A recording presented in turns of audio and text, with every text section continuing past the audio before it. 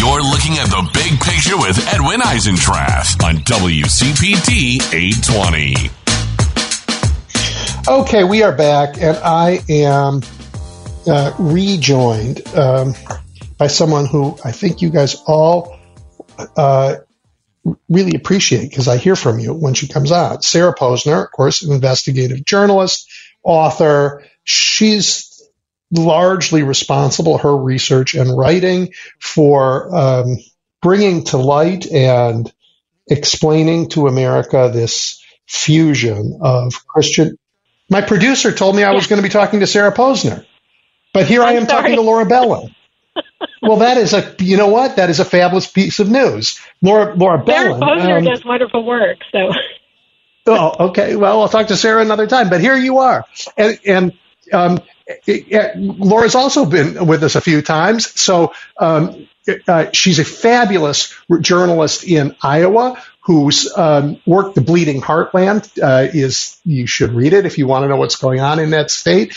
And, Laura, I was kind of hoping I'd get to talk to you, even though it's a surprise, because the presidential race has begun and it's unfolding right there in your state. You have Ron DeSantis coming there doing crazy things. You have ministers putting their hands on Donald Trump saying, you're going to take us all to heaven. Like, oh my gosh, it started. Tell us about it. It has. And I mean, not only do we have, I think, 8 presidential candidates today are at Joni Ernst's annual fundraiser that she calls the Roast and Ride. It's basically almost everyone you've heard of and a few people you haven't heard of other than Donald Trump. He's about the only one missing there. But we also just finished our legislative session a few weeks ago, and just on Thursday, our governor took final action on signing all of the last bills, so the Republican-controlled legislature just continues to drive the state into the ground. But the presidential race, I mean, I think it's quite interesting. I've been a skeptic about Ron DeSantis, honestly. I didn't think that he could really make a race of it with Donald Trump. However, DeSantis has gotten a lot of Iowa political endorsements, and that's unusual for that to come so early in the race, because Iowa politicians tend to keep their powder dry a little bit and endorse presidential candidates kind of closer to the caucus. But there are already more than 36 state legislators who have endorsed Ron DeSantis, and that's even more than I think about 18 or 19 who have endorsed Donald Trump. So, and I know, politician endorsements are not necessarily, they certainly don't control how the rank and file votes, but I think that that's already communicated to a lot of Iowa Republicans that, in effect, even though it's a crowded field, in effect, this is a two-person race between Trump and DeSantis. That's how I see it shaping up. Yeah, I mean, look, I think it's going to be hard for Donald Trump, I do, to win from, while he's on trial for many things, including, I believe, Georgia, and maybe even in the federal case on selling classified documents. So it's a fair bet to hedge your bets in Iowa to say Ron DeSantis should be the guy. But it's two sides of the same coin. It's tricky though, right? Because the drama, for the Trump diehard, the most cultist Trump followers, they think that all of these criminal cases are just like the deep state persecuting Trump, and many of them believe that I get it. Everybody takes classified documents and it's not a big deal. So it's tricky. And DeSantis, and not only him, but some of the other candidates, they're trying to make these vague statements like we need to look forward and not backward, but you don't beat Donald Trump unless you really take on Donald Trump. And I have yet to hear anybody make a strong case against Donald Trump. And when he starts out with so many people following him, I just think it's going to be hard. I agree with you that it's challenging to see how he could maybe win a general election, but the Iowa Republican caucus goers are just so far out of the mainstream.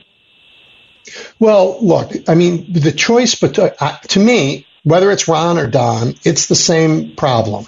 They're contemptuous of the institutions that keep our democracy afloat. They are autocrats to their core. And DeSantis' announcement that he will somehow destroy what he calls woke America, and he makes this announcement standing in front of a battleship as if to say, I am at war with my fellow citizens. And you know what? I'm going to win that war. I'm sorry. You know, we need somebody to bring the country together, not say, I'm going to put half the country in prison. That's just utter nonsense. Disqualified. Well, and I mean, sitting here from a red state, I find it deeply concerning. Everything that Ron DeSantis does to pander to the conservative base, I think our own governor, Kim Reynolds, is watching, and she has said several times publicly that Republican governors are very competitive with one another. They like to outdo one another. And in fact, she never pushed for any of the anti-LGBTQ bills until other Republican-led states started passing the bans on gender-affirming care for our children. And, and in DeSantis' case, the Don't Say Gay, which, you know, he passed the Don't Say Gay for grades K through 3. And so the Iowa legislature, because the governor requested it, passed it now K through 6th grade. So no instruction on gender identity or sexual orientation from kindergarten through 6th grade, if you can imagine. I mean, and so like I said, the ban on transgender girls participating in sports, all of those ideas came from other states that our governor doesn't want to be seen as being outdone by these other conservatives. So it makes me worry, because I'm sure that DeSantis has more tricks up his sleeve to try to appeal to the far right in Iowa. So, Laura, that's a good opportunity for me to ask you about the recently finished legislative session. Just like tick through, the bad policies that have sort of been put in all these bills. It was so bad. This is the 7th year of a Republican trifecta in Iowa. So keep in mind that they've already passed a lot of really harmful legislation. And occasionally people say, well, they'll run out of bad ideas, right? They've already destroyed public sector unions. They've already passed a very strict abortion ban. They've relaxed, they've done away with permits for concealed carry. But this year they did so much more because they had larger majorities and they were able to get through a lot of bills that they hadn't been able to pass before in the Iowa House. So I would say there were 3 main areas. First of all, in the area of public education, a sweeping massive school voucher program that is probably going to bankrupt our state, but is going to incentivize people pulling their kids out of public school and going into private school, and it's going to take a lot of funding away from public schools to private schools. So that's the first big thing. Also, in the public education arena, a lot of policies, what I would consider micromanaging policies for schools, and discriminatory policies. So a bathroom bill that affects school, not only bathrooms, but locker rooms and other facilities that discriminates against transgender people. A provision, like I said, don't say gay or trans in grades kindergarten through 6th grade.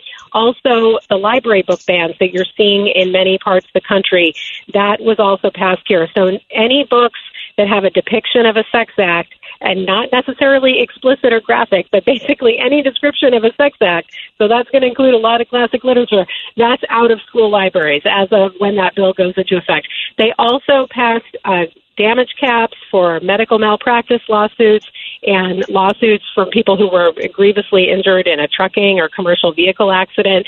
They passed in addition, as I mentioned, the ban on gender-affirming care for Iowans under age 18. That was just continuing the anti-LGBTQ agenda. They also cracked down, I think we talked about this because it was still pending the last time I was on your show. They passed a bill that's going to kick thousands of people off federal food assistance and Medicaid. It's a very strict new asset test for people on food assistance. And when similar legislation was passed in Pennsylvania, many households lost their benefits. Also, new verification requirements for Medicaid that's going to be difficult for people to comply with. When that was done in Arkansas, a lot of people lost their Medicaid, even though they were eligible, they just couldn't jump through the paperwork hoops. So also they relaxed child labor regulations. It's like I could go on for a long time. They restricted the state auditor's authority. That's the only Democrat remaining in statewide office is Rob Sand. He barely survived the 2022 election. And so they immediately passed a bill to restrict his ability to investigate what's going on in state government agencies. So it's really just an assault on on good government really at every level. There are a lot of other things they did, but those are probably the lowest points. It was also a terrible legislative session for Iowans with disabilities. There were many bills, including that food assistance bill, but also other provisions that are just going to be particularly harmful for Iowans who are permanently disabled and are not going to be able to get the help they need. Well, it's going to be hard. I mean, how is this impacting, the lives of Iowans in 7 years, of Republican rule? Are Iowans compared to the states around them doing better or worse? Well, economically, we're not doing better. I think that our recovery has been slower than most of the states around us. Certainly Minnesota, which has just had about the most progressive legislative session in history. They almost since the New Deal. I was reading a list of everything their Democratic trifecta passed. It was amazing. And they're also growing faster. So I think one of the challenges with the things that the Republican trifecta has done is that a lot of Iowans don't feel like their day-to-day lives are affected by it. And I think it's going to be difficult for people to connect the dots. I mean, this school voucher program, that's going to be a big problem for public schools, but it's not going to happen tomorrow, right? It'll take a few years probably for the impact to be most deeply felt, especially in the smaller school districts. And so by the time it gets to the point of schools having to cut programs and cut teachers, or maybe school districts having to consolidate, it'll be difficult to draw a straight line through to what the legislative session did. And similarly, like the child labor bill. Well, a lot of people think, I worked when I was 14, it was no big deal. But they just extended the hours, they extended the dangerous occupations that teenagers can work in. And what's going to happen is that the most disadvantaged groups are going to feel the most pressure to have students working longer and longer hours. It's going to interfere with their education. There might be more workplace injuries for youth. But again, like most people aren't going to be directly confronted with those impacts. So that's always challenging. And I don't have the answer to. Again, I mean, gender affirming care, I saw an estimate. There are probably, we're talking about in the dozens, maybe over 100, but certainly not 1,000 Iowa transgender teens who are receiving gender-affirming care right now. I mean, it's a very small number. It might not even be 100, but if it's over 100, it's not by much. And yet a lot of legislative energy was just spent punching down on this very small marginalized group. But it's not something that most Iowans will say, hey, this really affects my life. But if it does affect you, that's life-ruining. I mean, I've certainly heard of families who are planning to leave the state because of that, because they don't feel that it's safe for their child. And similarly, like the medical malpractice caps, well, most people, fortunately, will never be the victim of medical malpractice. But if you have a life-altering injury or your loved one does, I mean, you're not going to be able to recover as much as under the previous law, and it's just not something that it'll be invisible to most Iowans. So I think that's a challenge. But the reason why we have these malpractice laws is that it acts as a deterrent, so people are more careful. And without them, you may see more. Right. You say some people grievously hurt, but a lot more people hurt in other ways. And it's also, I think insurance companies are going to be less likely to settle. Even the smaller claims and injuries, they're less likely to settle because people won't be able to go to court. Yep. I mean, they can go to court, but they could never recover what they were really owed. Yep. It's going to be a problem. All right. So we're in Pride Month, and in many states, the large LGBTQ communities and their even larger group of friends are celebrating what it means to allow diversity in America, to allow people to express who they are in public and be full citizens in our democracy. You guys are sort of heading the other way. And I am guessing that the percentage of gay Iowans is not different than the percentage of gay Illinois. So, like, how is this? Are people saying, like, maybe we aren't this bad, but you really? Do people really think this government reflects the values of the state?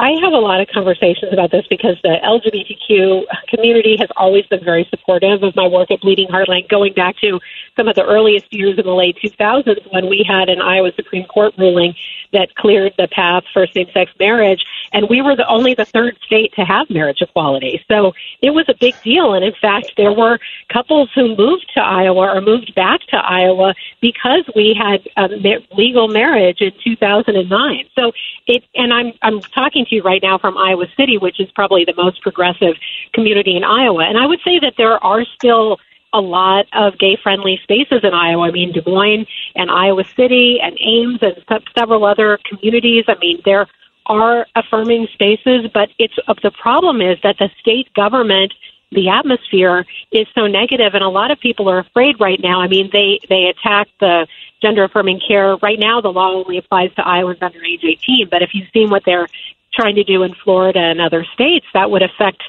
people, transgender people of any age. And the bathroom bill affects people of any age and is not going to only affect transgender Iowans. But as I was just talking with someone who's bisexual, and she says basically every lesbian can tell you a story about being harassed in a bathroom because somebody said she didn't belong there. And so there is definitely a feeling here that it is not the welcoming place that many of us imagined 10 or 15 years ago. And I think people are really at a loss on how to respond to that. But there still are a lot of Pride Month celebrations around Iowa. Good, I think, that there's still these celebrations, although they may be masking a bigger underlying problem. Let me change the subject and ask a different one. I thought of Iowa last week when the Supreme Court made a terrible decision on wetlands. I think you're going to see an enormous increase in pollution in the state. Iowa is like the poster child for why that's a bad idea. It really is, and the legal director of the Iowa chapter of the Sierra Club wrote a guest post for my website about that and about that ruling. It really was terrible. I think in some ways in the western states it might be even more devastating. But just to recap, so the Clean Water Act has had an interpretation going back really since the Reagan administration, an interpretation about not only wetlands, not only waterways, but adjacent to the waters of the U.S. So the waters of the U.S. include adjacent wetlands, and this case was related to how do you define what's adjacent, and so the Supreme Court majority greatly narrowed the scope of what counts as a wetland. And so what it means is if you have an area that maybe is a wetland for part of the year, but at some times of the year it's dry, so it's not continuously a wetland, which is what a lot of places are like, especially in the West where it's drier. There are a lot of seasonal wetlands, and those are basically not going to have Clean Water Act protection anymore.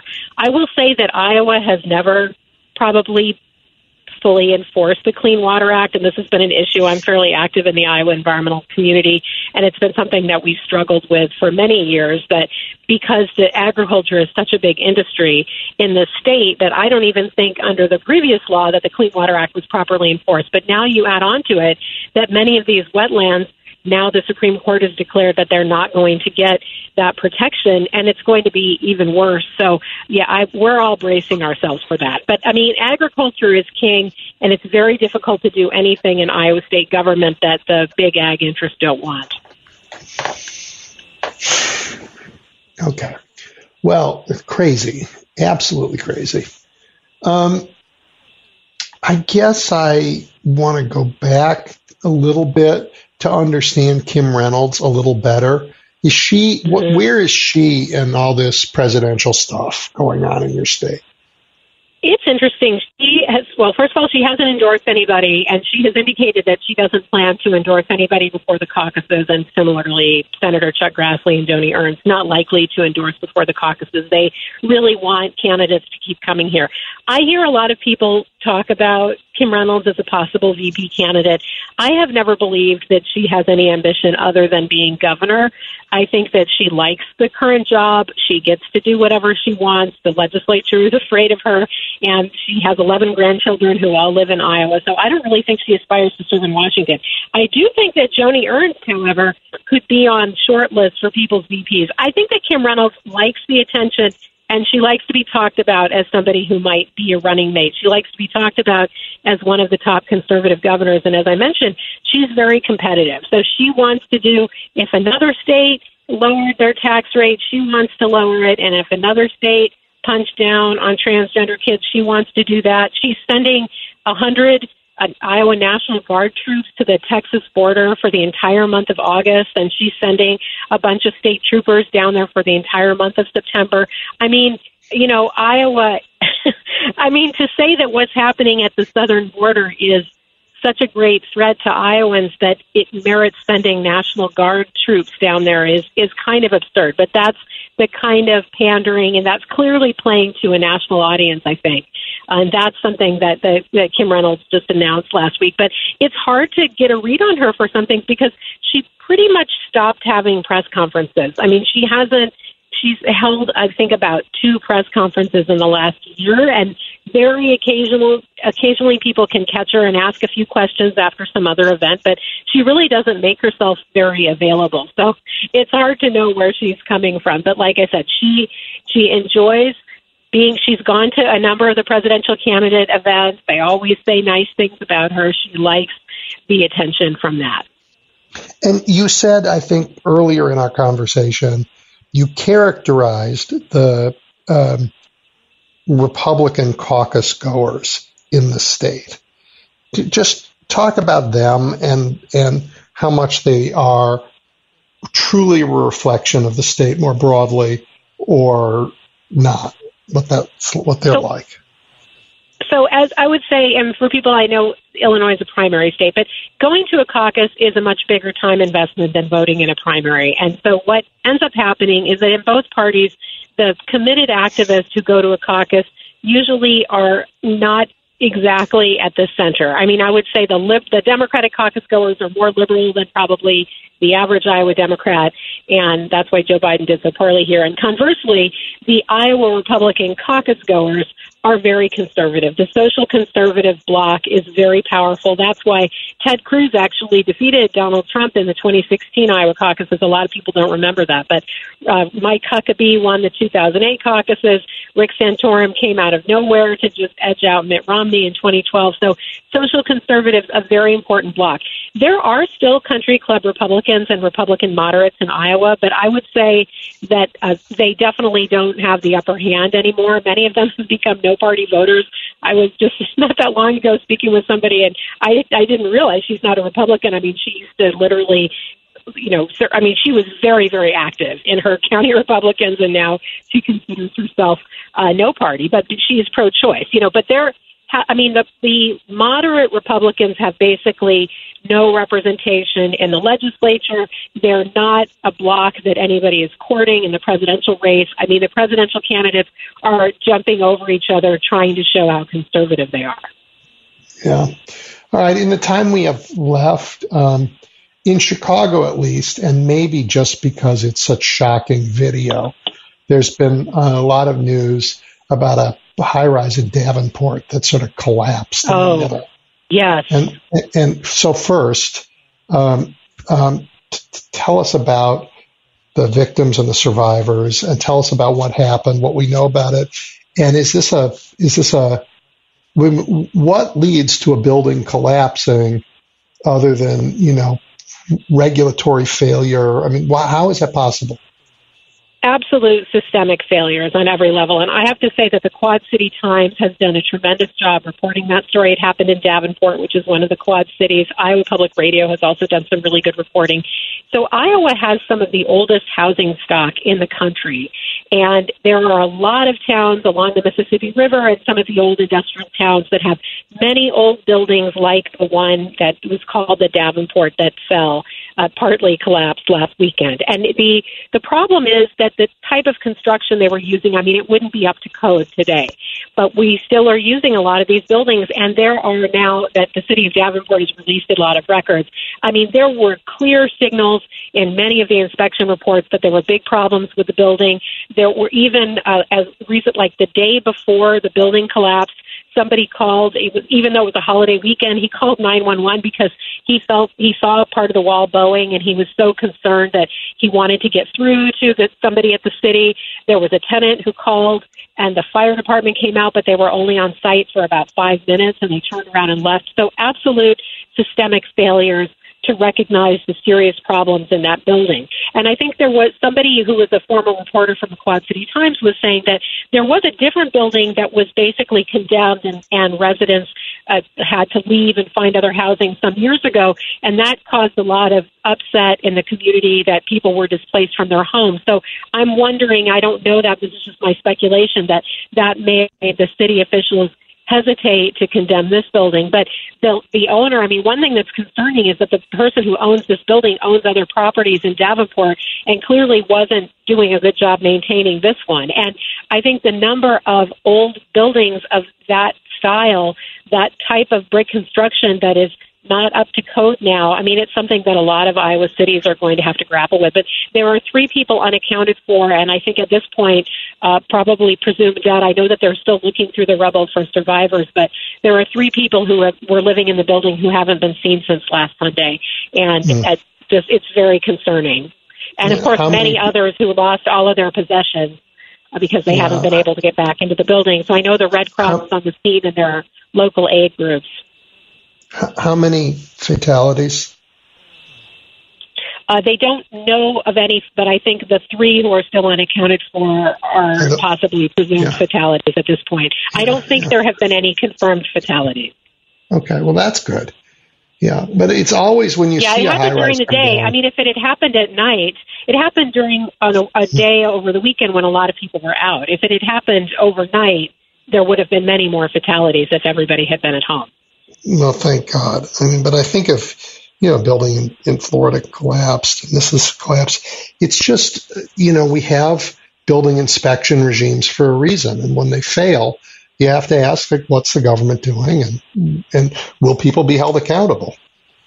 Yeah, somebody who was I forgot her exact title, but somebody in the Davenport city government already resigned over this week. I mean, it was an absolute failure, and I don't know how you could call it anything other than that. There were actually a few former tenants who have been speaking to the Quad City Times who moved out just even in the weeks prior to this happening because there were huge cracks in their walls and they didn't feel safe there. And so when that's happening, and one of them had filed a complaint with the city, but then after the person left the building, the complaint was closed because the person wasn't a current in the building anymore. In the building. Yeah. So just like I said, an absolute regulatory failure, and something that I think other towns in Iowa and elsewhere better start looking into this because there are many, many buildings like this one. Well, then if that's the case, then your state government has work to do to make and nothing you've told me gives me any confidence they're going to do it. Well, they sure don't do a lot to help the cities. I mean, they passed a property tax bill this year that's going to undermine cities by cutting into their local government revenue. So, I mean, I don't think that the cavalry is going to be riding in from the Iowa legislature. I think a lot of the majority of the legislators represent rural areas. I mean, in the majority party, rather, represent rural areas and small towns, and I don't think they see this as their problem.